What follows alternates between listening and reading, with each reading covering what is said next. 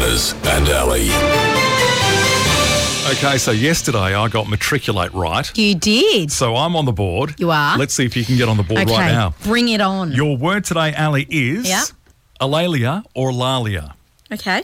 I don't know how it's pronounced. Some people say ALALIA, some people say ALALIA. How's that spelled? Hallelujah? Like that? ALALIA. Okay. ALALIA or ALALIA. Take your pick.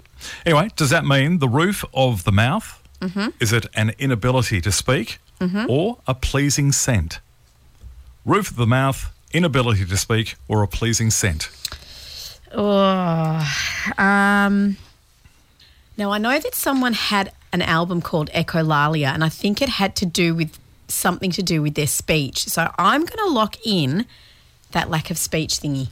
An inability to speak. Yeah, I'm going to lock in that one. Who was that had that album, ALALIA? Well, anyway, go on. Had you said the roof of the mouth, you would have been... Okay, didn't think it was that. Had you said a pleasing scent... You're wrong. So, you are right. I'm on the board. ALALIA or ALALIA is an inability to speak. And so far, you and me both 1 for 1. ALALIA is the third studio album by Australian alternative rock band Something for Kate. You owe them. Well, no, they owe me for remembering their album name. That's pretty clever. ALALIA. Nice one.